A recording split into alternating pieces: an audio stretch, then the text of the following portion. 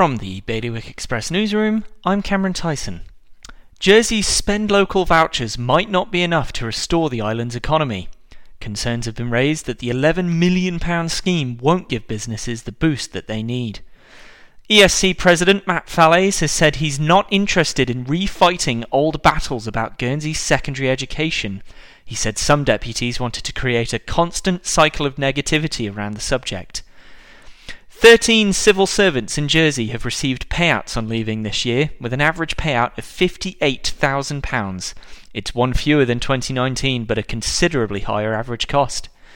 Guernsey's independent election candidates are invited to take part in a series of hustings this month. Any candidate who's not part of a registered party will be able to share their views at several events over September. For more on all of today's stories, visit bailiwickexpress.com. Your weather? Cloudy with some rain and drizzle at times. That's Bailiwick Radio News, sponsored by Broadlands. Bailiwick Radio Workday with Broadlands, Jersey's largest estate agency. See our latest properties at broadlandsjersey.com.